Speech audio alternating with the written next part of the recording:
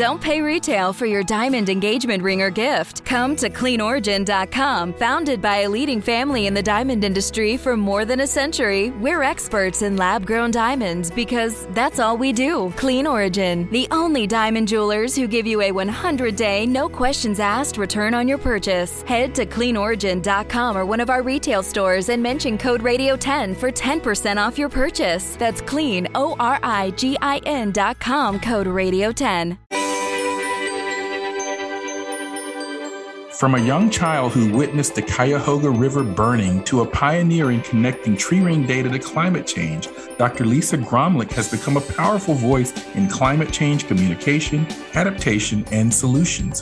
She will take us through what we've learned at COP26 and from the latest IPCC report, and give us a preview of what's to come at this year's fall meeting.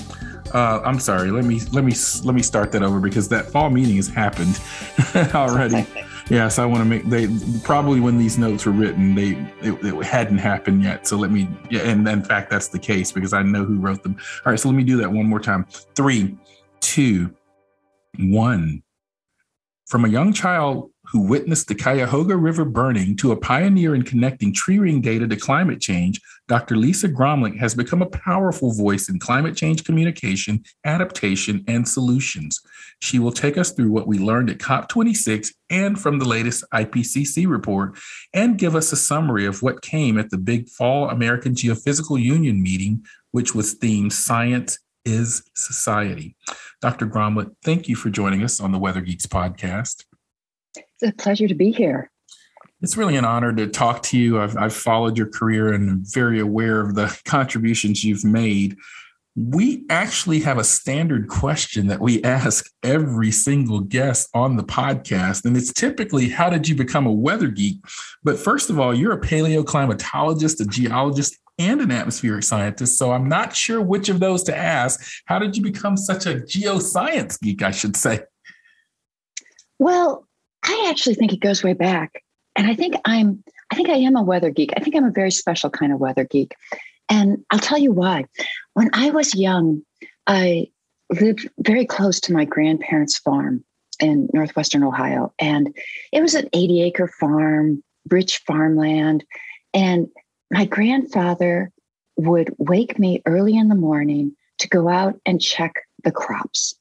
He wasn't one of those kind of jolly grandfathers that tells a lot of jokes. He hardly spoke, actually.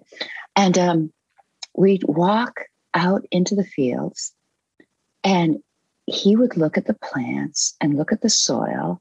And in good years, I could sense as a young child that there was a sense of ease.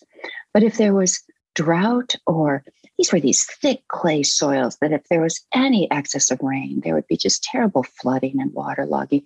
And he would be touching the leaves of the plants and kind of looking up at the sky and looking at the horizon. And this was before he had really good weather forecasts.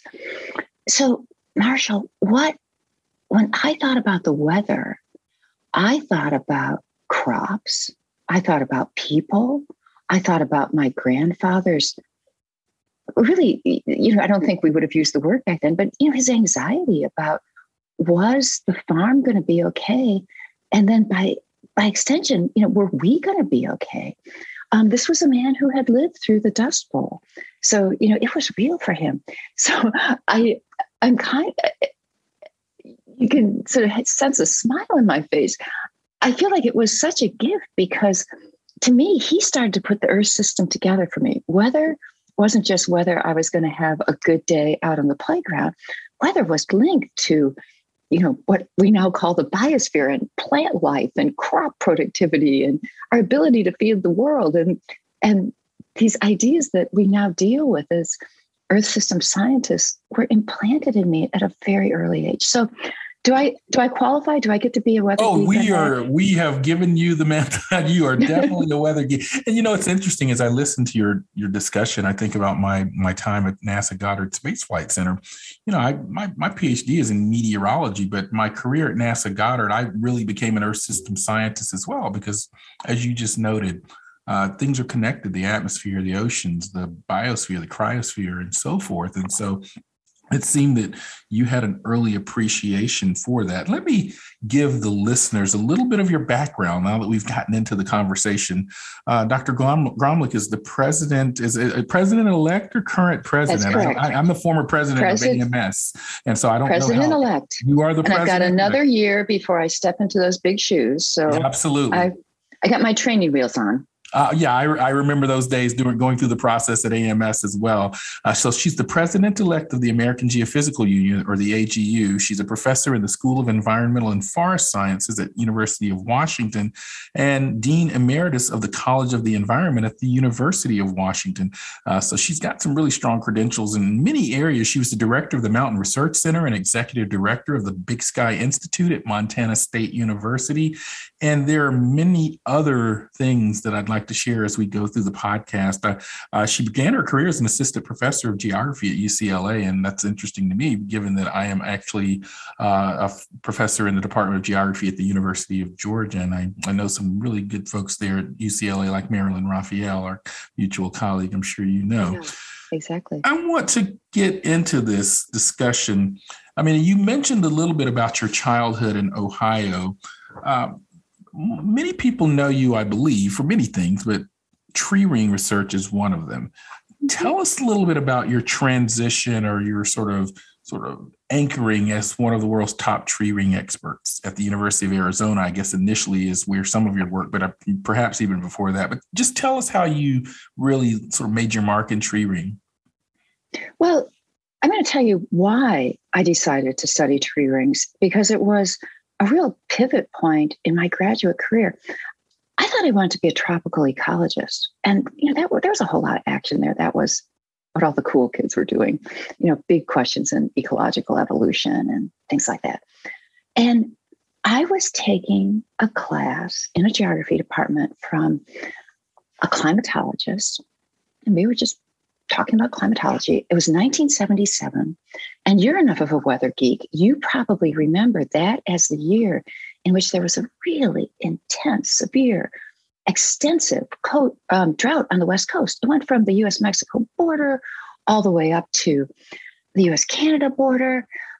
For the first time ever, people in California, had restrictions on when they could water their lawns or wash their cars. And there was all this stuff about when you flush the toilet and when you didn't flush the toilet. But so all of a sudden drought was real.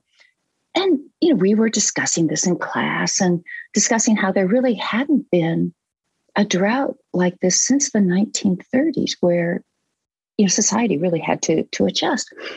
And to this day, I will never forget what he said, which is he looked at the class and he said, we don't really know if this is climate change or natural variability. And Marshall, I can remember the exact chair in the exact room where I was sitting when I heard those words, because recall, I'm the granddaughter of that farmer. And this was a big question for me. And, the fact that he kind of calmly stated it inside I was quite animated, shall we say. And after I calmed down a couple of days later, I went into him and I said, are you sure in this field of climatology, you can't tell me if that drought is climate change or not? And he went on to explain, particularly, in the 70s, if you think about our instrumental climate records, a lot of them kicked in after World War II. Maybe we had 20, 25 years of some really strong coverage on this and attribution of extreme events, and I hope we can actually get back to that in a moment, is a really tricky thing when things don't happen very often. And he looked at me and he says, well, you know something about biology. He says, you might be interested in tree rings because they are a way we can extend climate records back in time and get the data we need to understand quote unquote natural variability. Are there cycles and in temperature, and be able to answer that question. So that was 1977. And Marshall, that became my goal. It was like, I'm going to do this.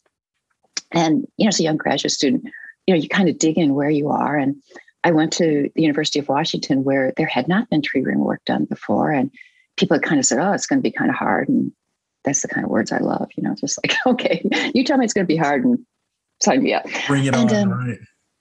And we developed some long-term records of temperature. But about that time, I started to realize, wait a minute, we're trying to take the temperature of the planet. We're not just trying to take the temperature of my proverbial backyard. And so I became part of a movement among paleoclimatologists, not here in the just here in the US, but around the world, trying to put together tree ring records of temperature from corals, other cave deposits, so that we could say to the public, yes, the temperatures in the last couple of decades are the warmest that we've had in the last 1,000 years. And you'll recall that was one of the IPC findings, like a decade or so ago.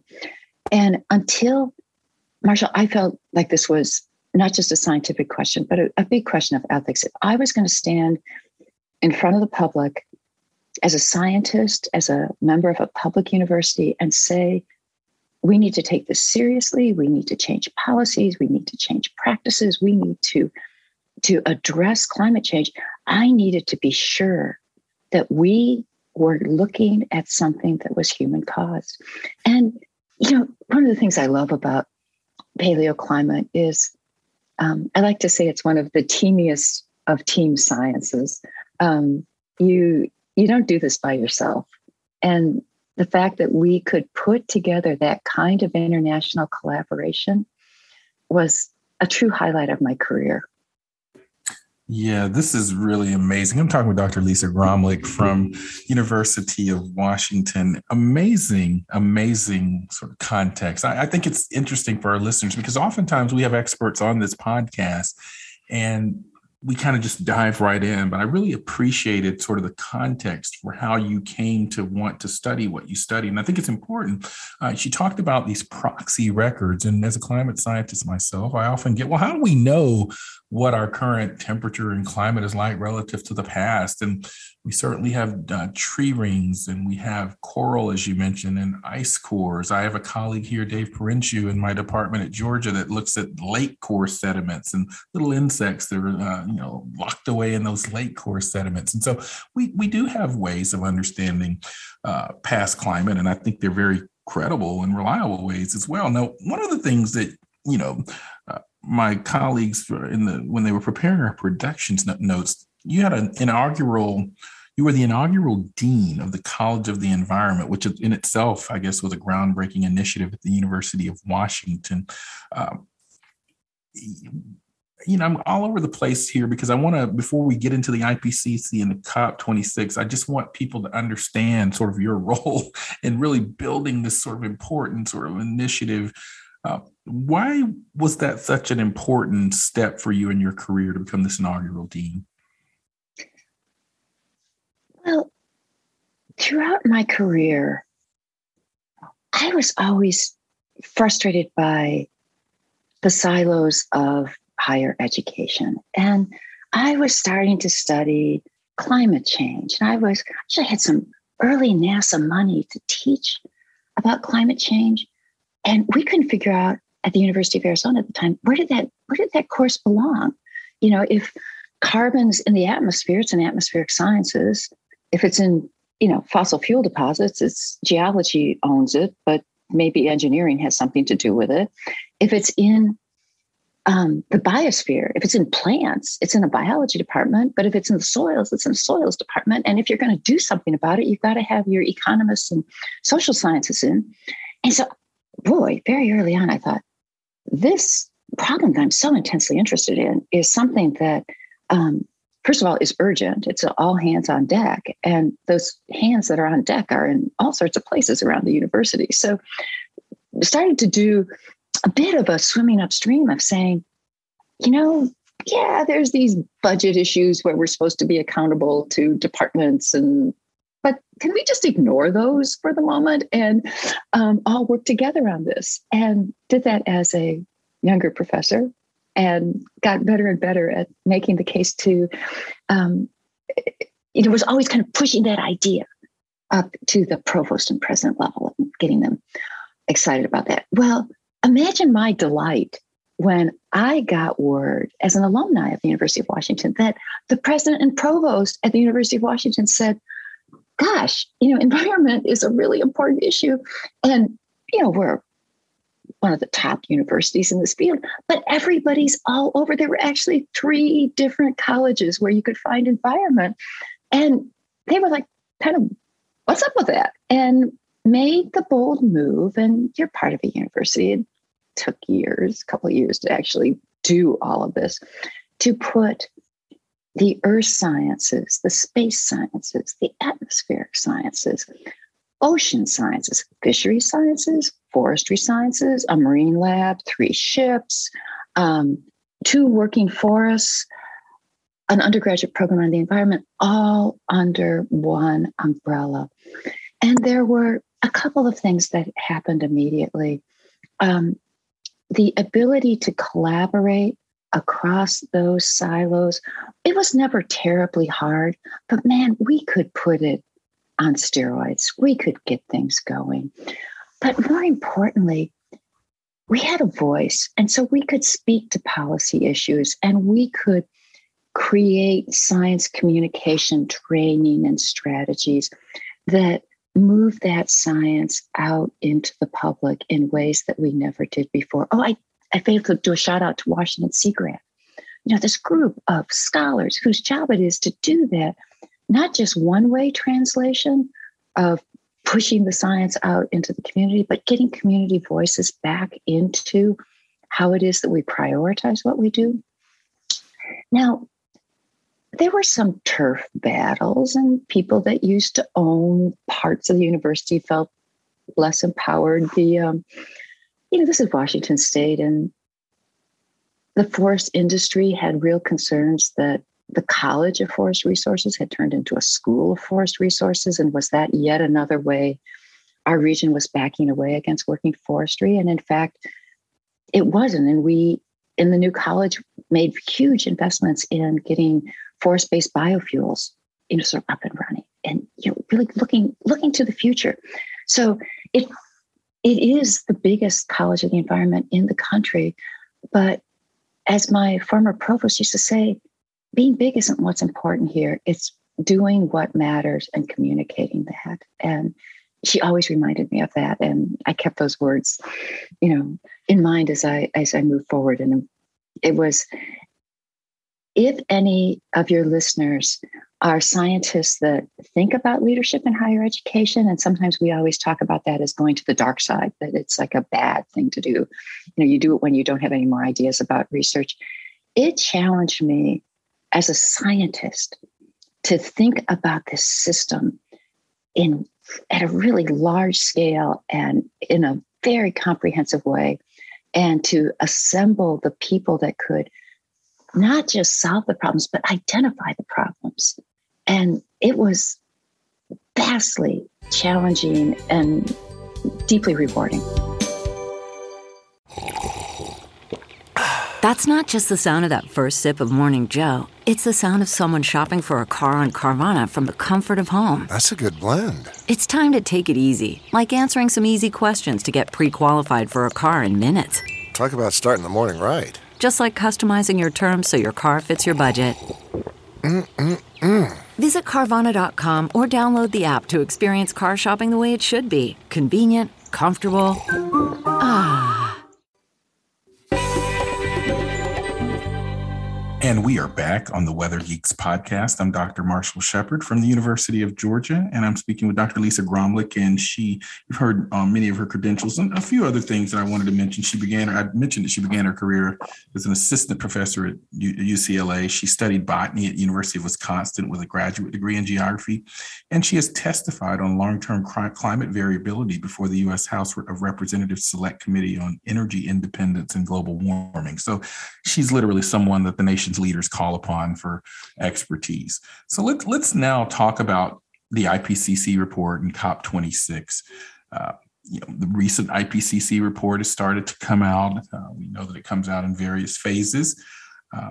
What catches your attention in the most recent IPCC report. I mean, I have to admit, I wrote an article in Forbes. I'm a senior contributor to Forbes, and said, yes, this IPCC report's been saying what we've been saying as climate scientists, and it's time to act and move forward.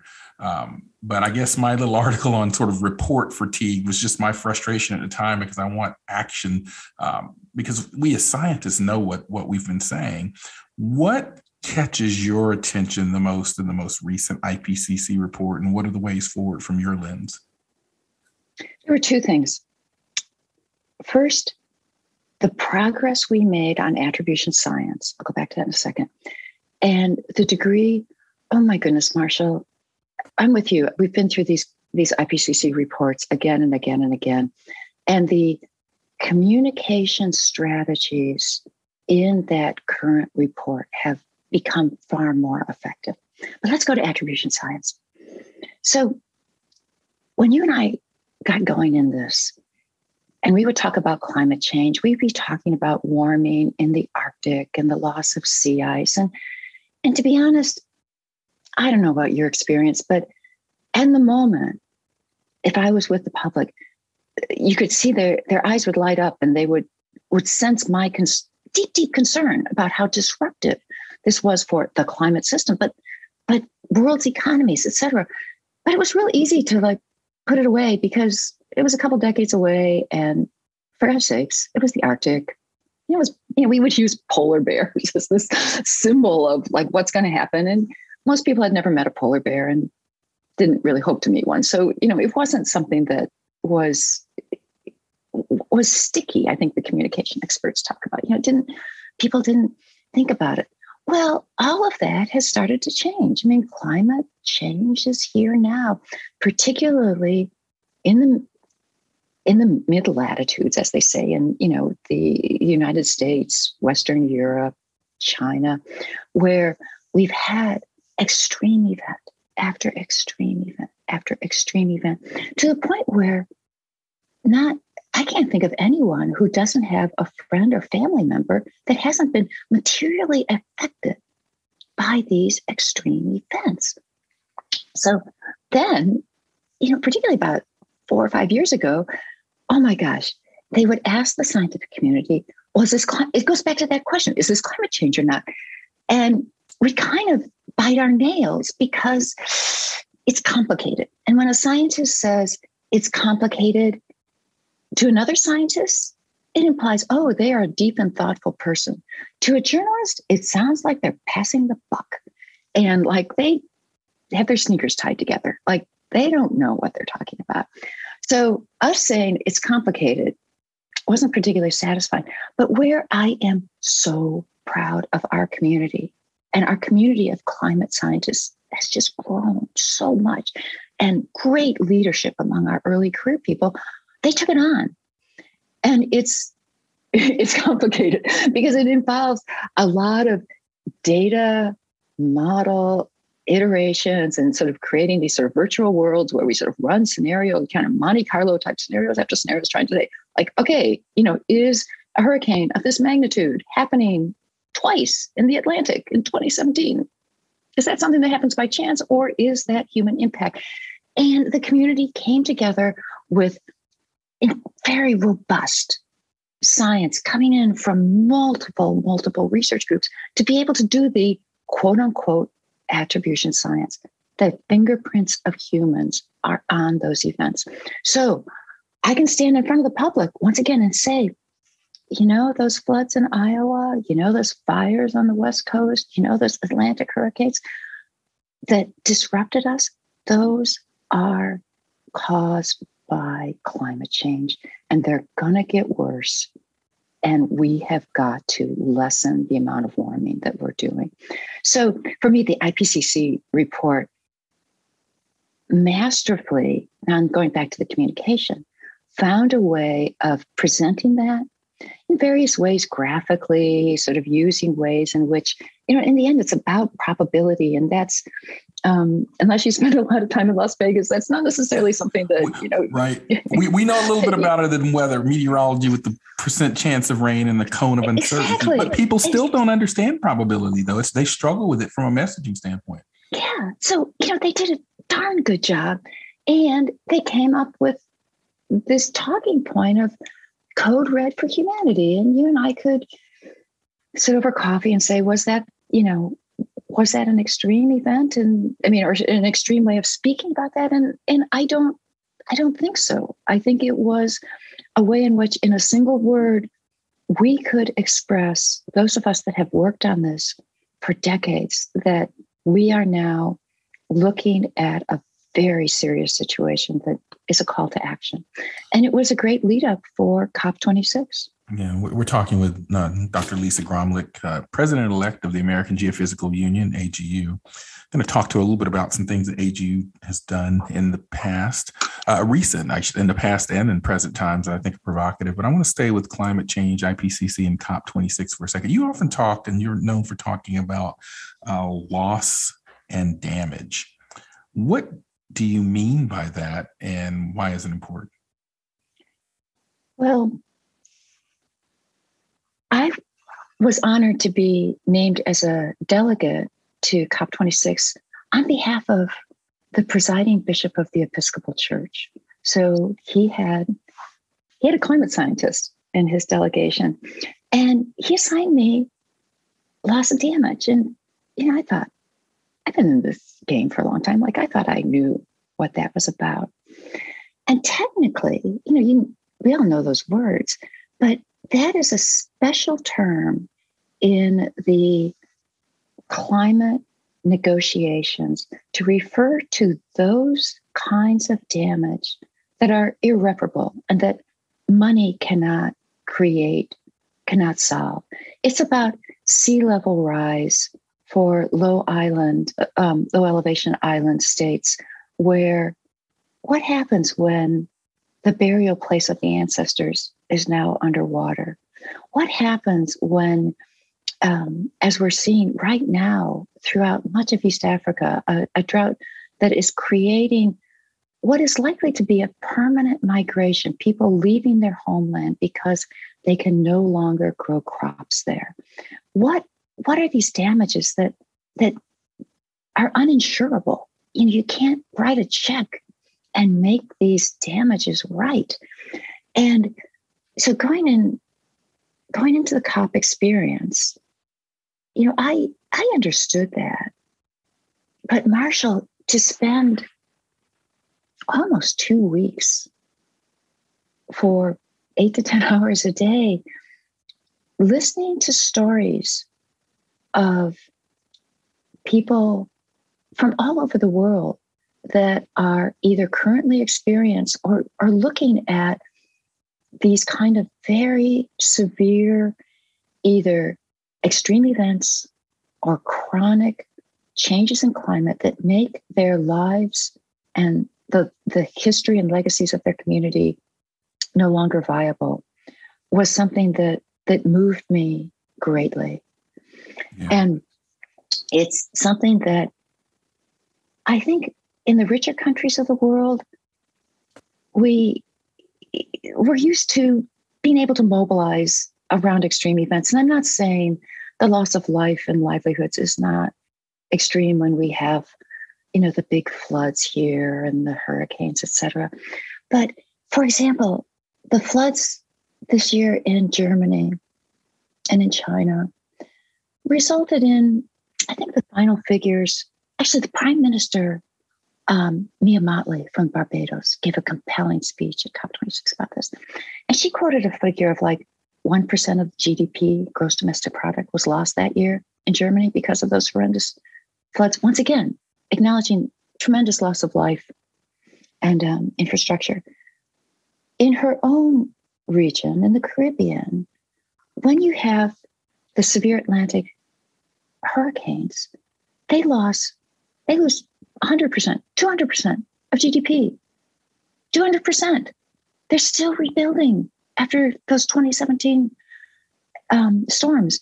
And so there's a way that the global South is not only feeling these effects, but there's not a way in which there's an easy, quick rebuild to those. So I have become very, very interested in talking to people about this because, first of all, I think we're starting to develop some climate literacy. If I say adaptation or mitigation, people know kind of what those thoughts generally mean. You say loss and damage, and it's for me as somebody that thought I knew a lot about this stuff. I didn't really understand how this is going to be. This remains lurking in the hallways of the international climate negotiations and is going to be our hardest, I believe, our hardest challenge, because it's about equity, it's about morality, it's about addressing the situation of people who have basically contributed nothing to the problem.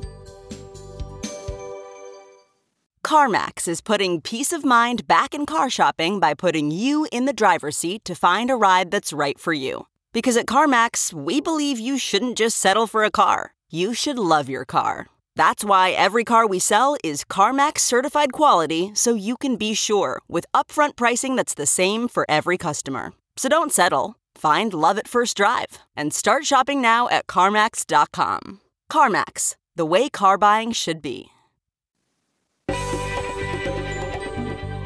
We're back on the Weather Geeks podcast. I'm Dr. Marshall Shepard from the University of Georgia, and speaking with Dr. Lisa Gromlich, and just a powerful discussion that we were just listening to about loss and damage. And I think that this is really an interesting injection of narrative because, again, 20 years ago, when we talked about adaptation and mitigation, I think people would have been scratching their head. And I agree. I think now it's a part of the lexicon. I think people understand it. We've got to insert loss and damage, equity, environmental and climate justice, and so forth into these discussions, something I'm very concerned about as well. I know you're involved in the Episcopalians for Climate Change, and you mentioned sort of how you came about going to COP26 as well. Recently, the AGU, which you are the president-elect of, had its meeting. I believe it was in New Orleans, I think. Yes, it was. Beautiful city. Largest Earth and space science meeting in the world. I've been to many AGU in my time, didn't make it this past year. The theme of the meeting this year was Science is Society. Why is that such a powerful theme in your mind? Oh my goodness, Marshall. AGU this year was so exciting because we truly rallied around this theme of science is society. And previously in AGU, we did a lot of what I would call science that is abuse to society. We make weather forecasts, we make seismic forecasts, we partner with all sorts of emergency management organizations or, food security organizations. But we didn't really invite society into our conversation. And we did in a very profound way this year. So, for example, we started the week with a keynote talk, first thing up in the big conference hall by Dr. Robert Bullard, whose name I'm sure you're familiar with, the father of the environmental justice intellectual tradition, probably our best scholar on environmental racism. And he gave a masterful lecture to the assembled AGU, talking about how there's science questions that we don't always ask because we don't understand how the differential impacts of human activities are different for people of different races, ethnicities, classes. And of course, his, 18, 20 books, time and time again, sort of show us that. But what was interesting to me was in a more informal conversation after this very powerful lecture that people loved. I mean, standing ovation. Oh, he's amazing. I'm sure he lit the room up immediately. Yeah. And people were just kind of reflecting like, well, why hadn't he spoken to AGU before? And he said to us, AGU wasn't ready to hear this. So what I believe we're seeing in AGU is a sea change in how we are interested in not just doing better and better predictions of what's going to happen, but how we actually listen to what questions are foremost on the minds of society, policymakers, planners, and sit at the table and deeply understand those. Another session that I got very excited about was one organized largely by geographers, which traditionally haven't necessarily had a strong presence. And it was about critical remote sensing. So AGU is very good at, sort of organizing our community around developing, transparent and accessible sort of vehicles to share remotely sensed data.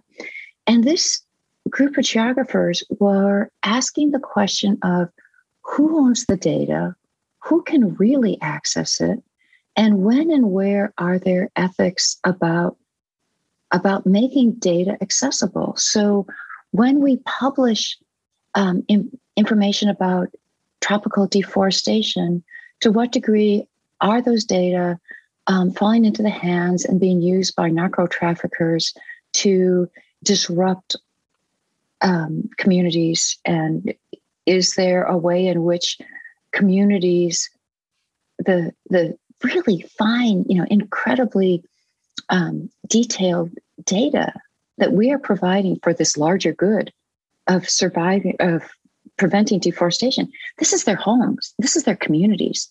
Do we have a right to share that without consulting them?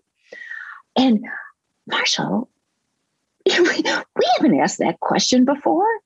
And so what I get excited about is, AGU likes to say, well, we've got these 60,000 paid members, and that makes us really big.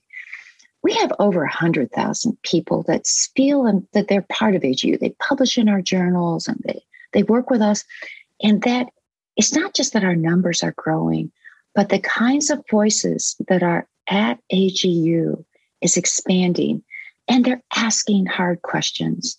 And it's an exciting moment to be in earth science, just because humans are part of the system, and absolutely, and it's showing up. Yeah, absolutely. And I know that as a part of AGU, there have been announcements about investment strategies to be more inclusive in terms of businesses owned by people of color and women, to remove investments linked to fossil fuels from the portfolio. So these are examples of exactly what you're talking about, sort of these sort of issues that 20, 30 years ago would not have been on the agenda at an AGU meeting or a council meeting or whatnot. And also AGU strategies to focus on solution-based science. So we're getting near the end of the podcast. There are a couple of other things I just can't let you go get away without your thoughts on. You wrote about 3 coronavirus science lessons that give you hope for our planet's future. What are they?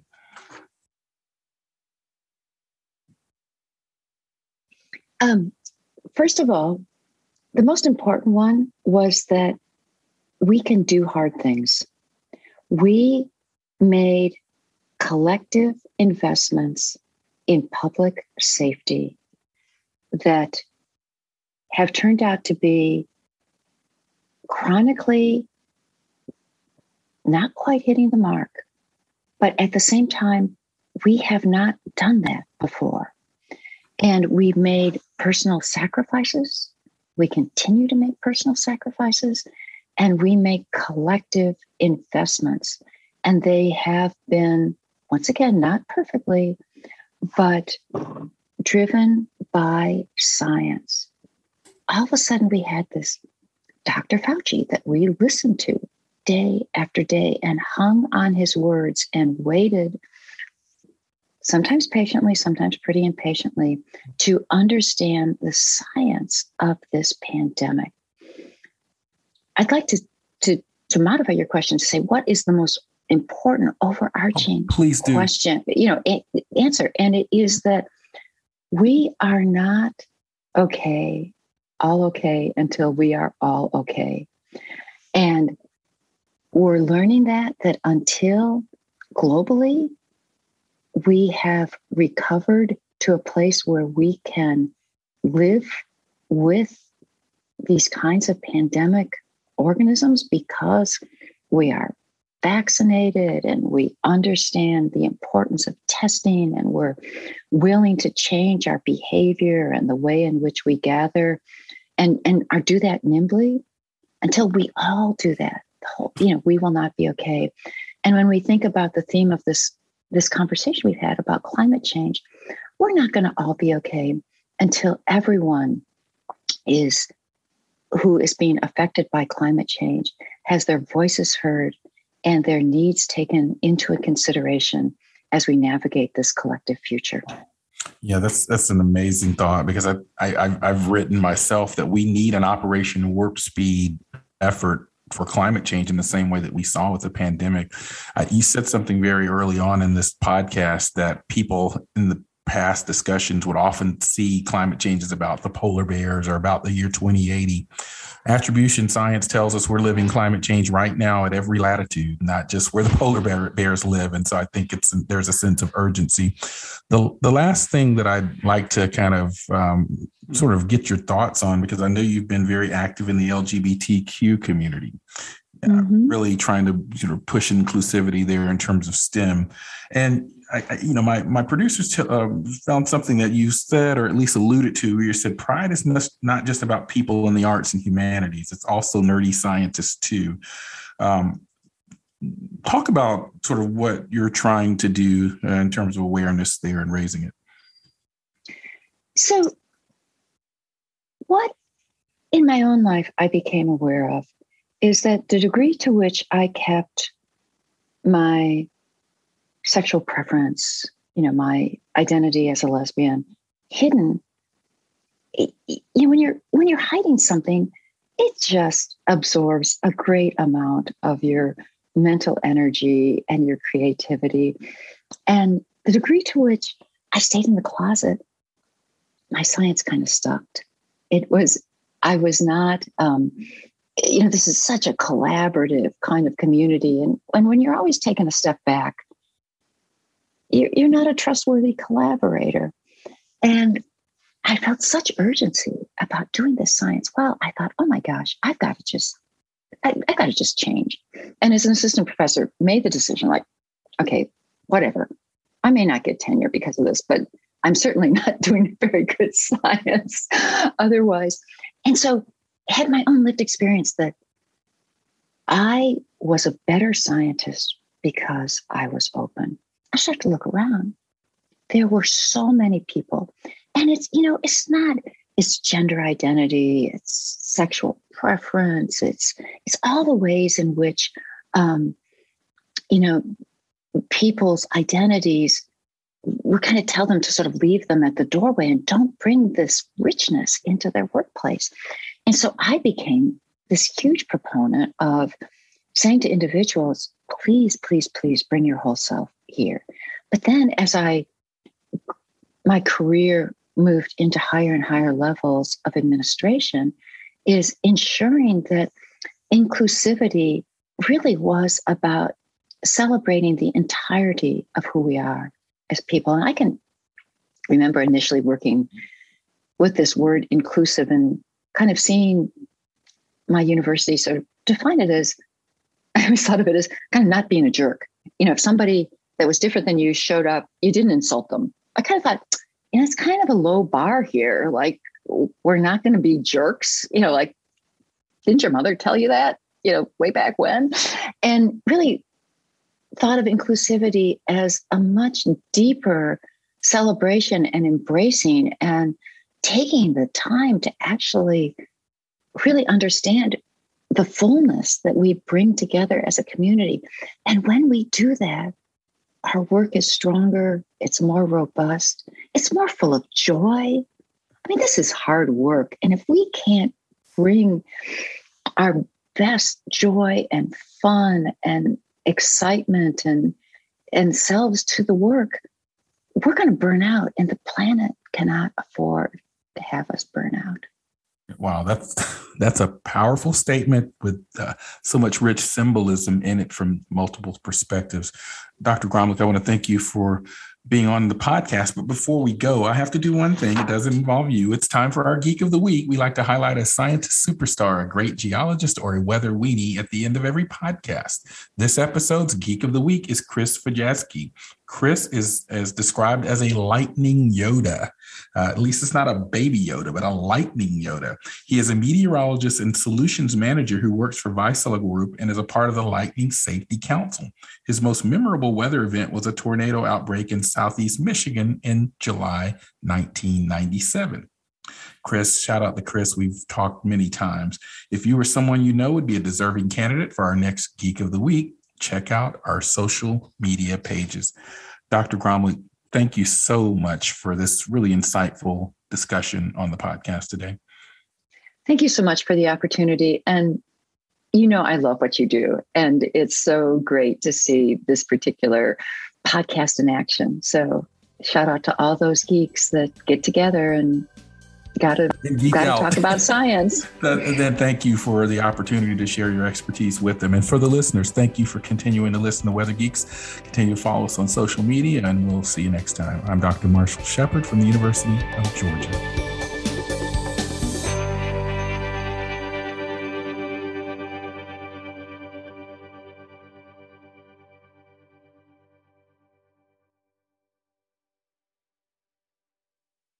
One, 2, 3, 4. Those are numbers. But you already knew that.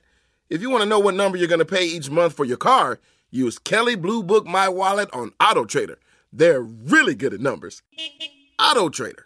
Support for this podcast and the following message come from Corient. Corient provides wealth management services centered around you. They focus on exceeding your expectations and simplifying your life. Corient has been helping high achievers just like you enjoy their lives more fully, preserve their wealth, and provide for the people, causes, and communities they care about. As one of the largest integrated fee-only registered investment advisors in the U.S., Corient has deeply experienced teams in 23 strategic locations. Corient has extensive knowledge spanning the full spectrum of planning, investing, lending, and money management disciplines. Leverage Corient's exclusive network of experts to craft custom solutions designed to help you reach your financial goals, no matter how complex they may be. Real wealth requires real solutions. For more information, connect with a wealth advisor today at Corient.com. That's Corient.com. Corient.com.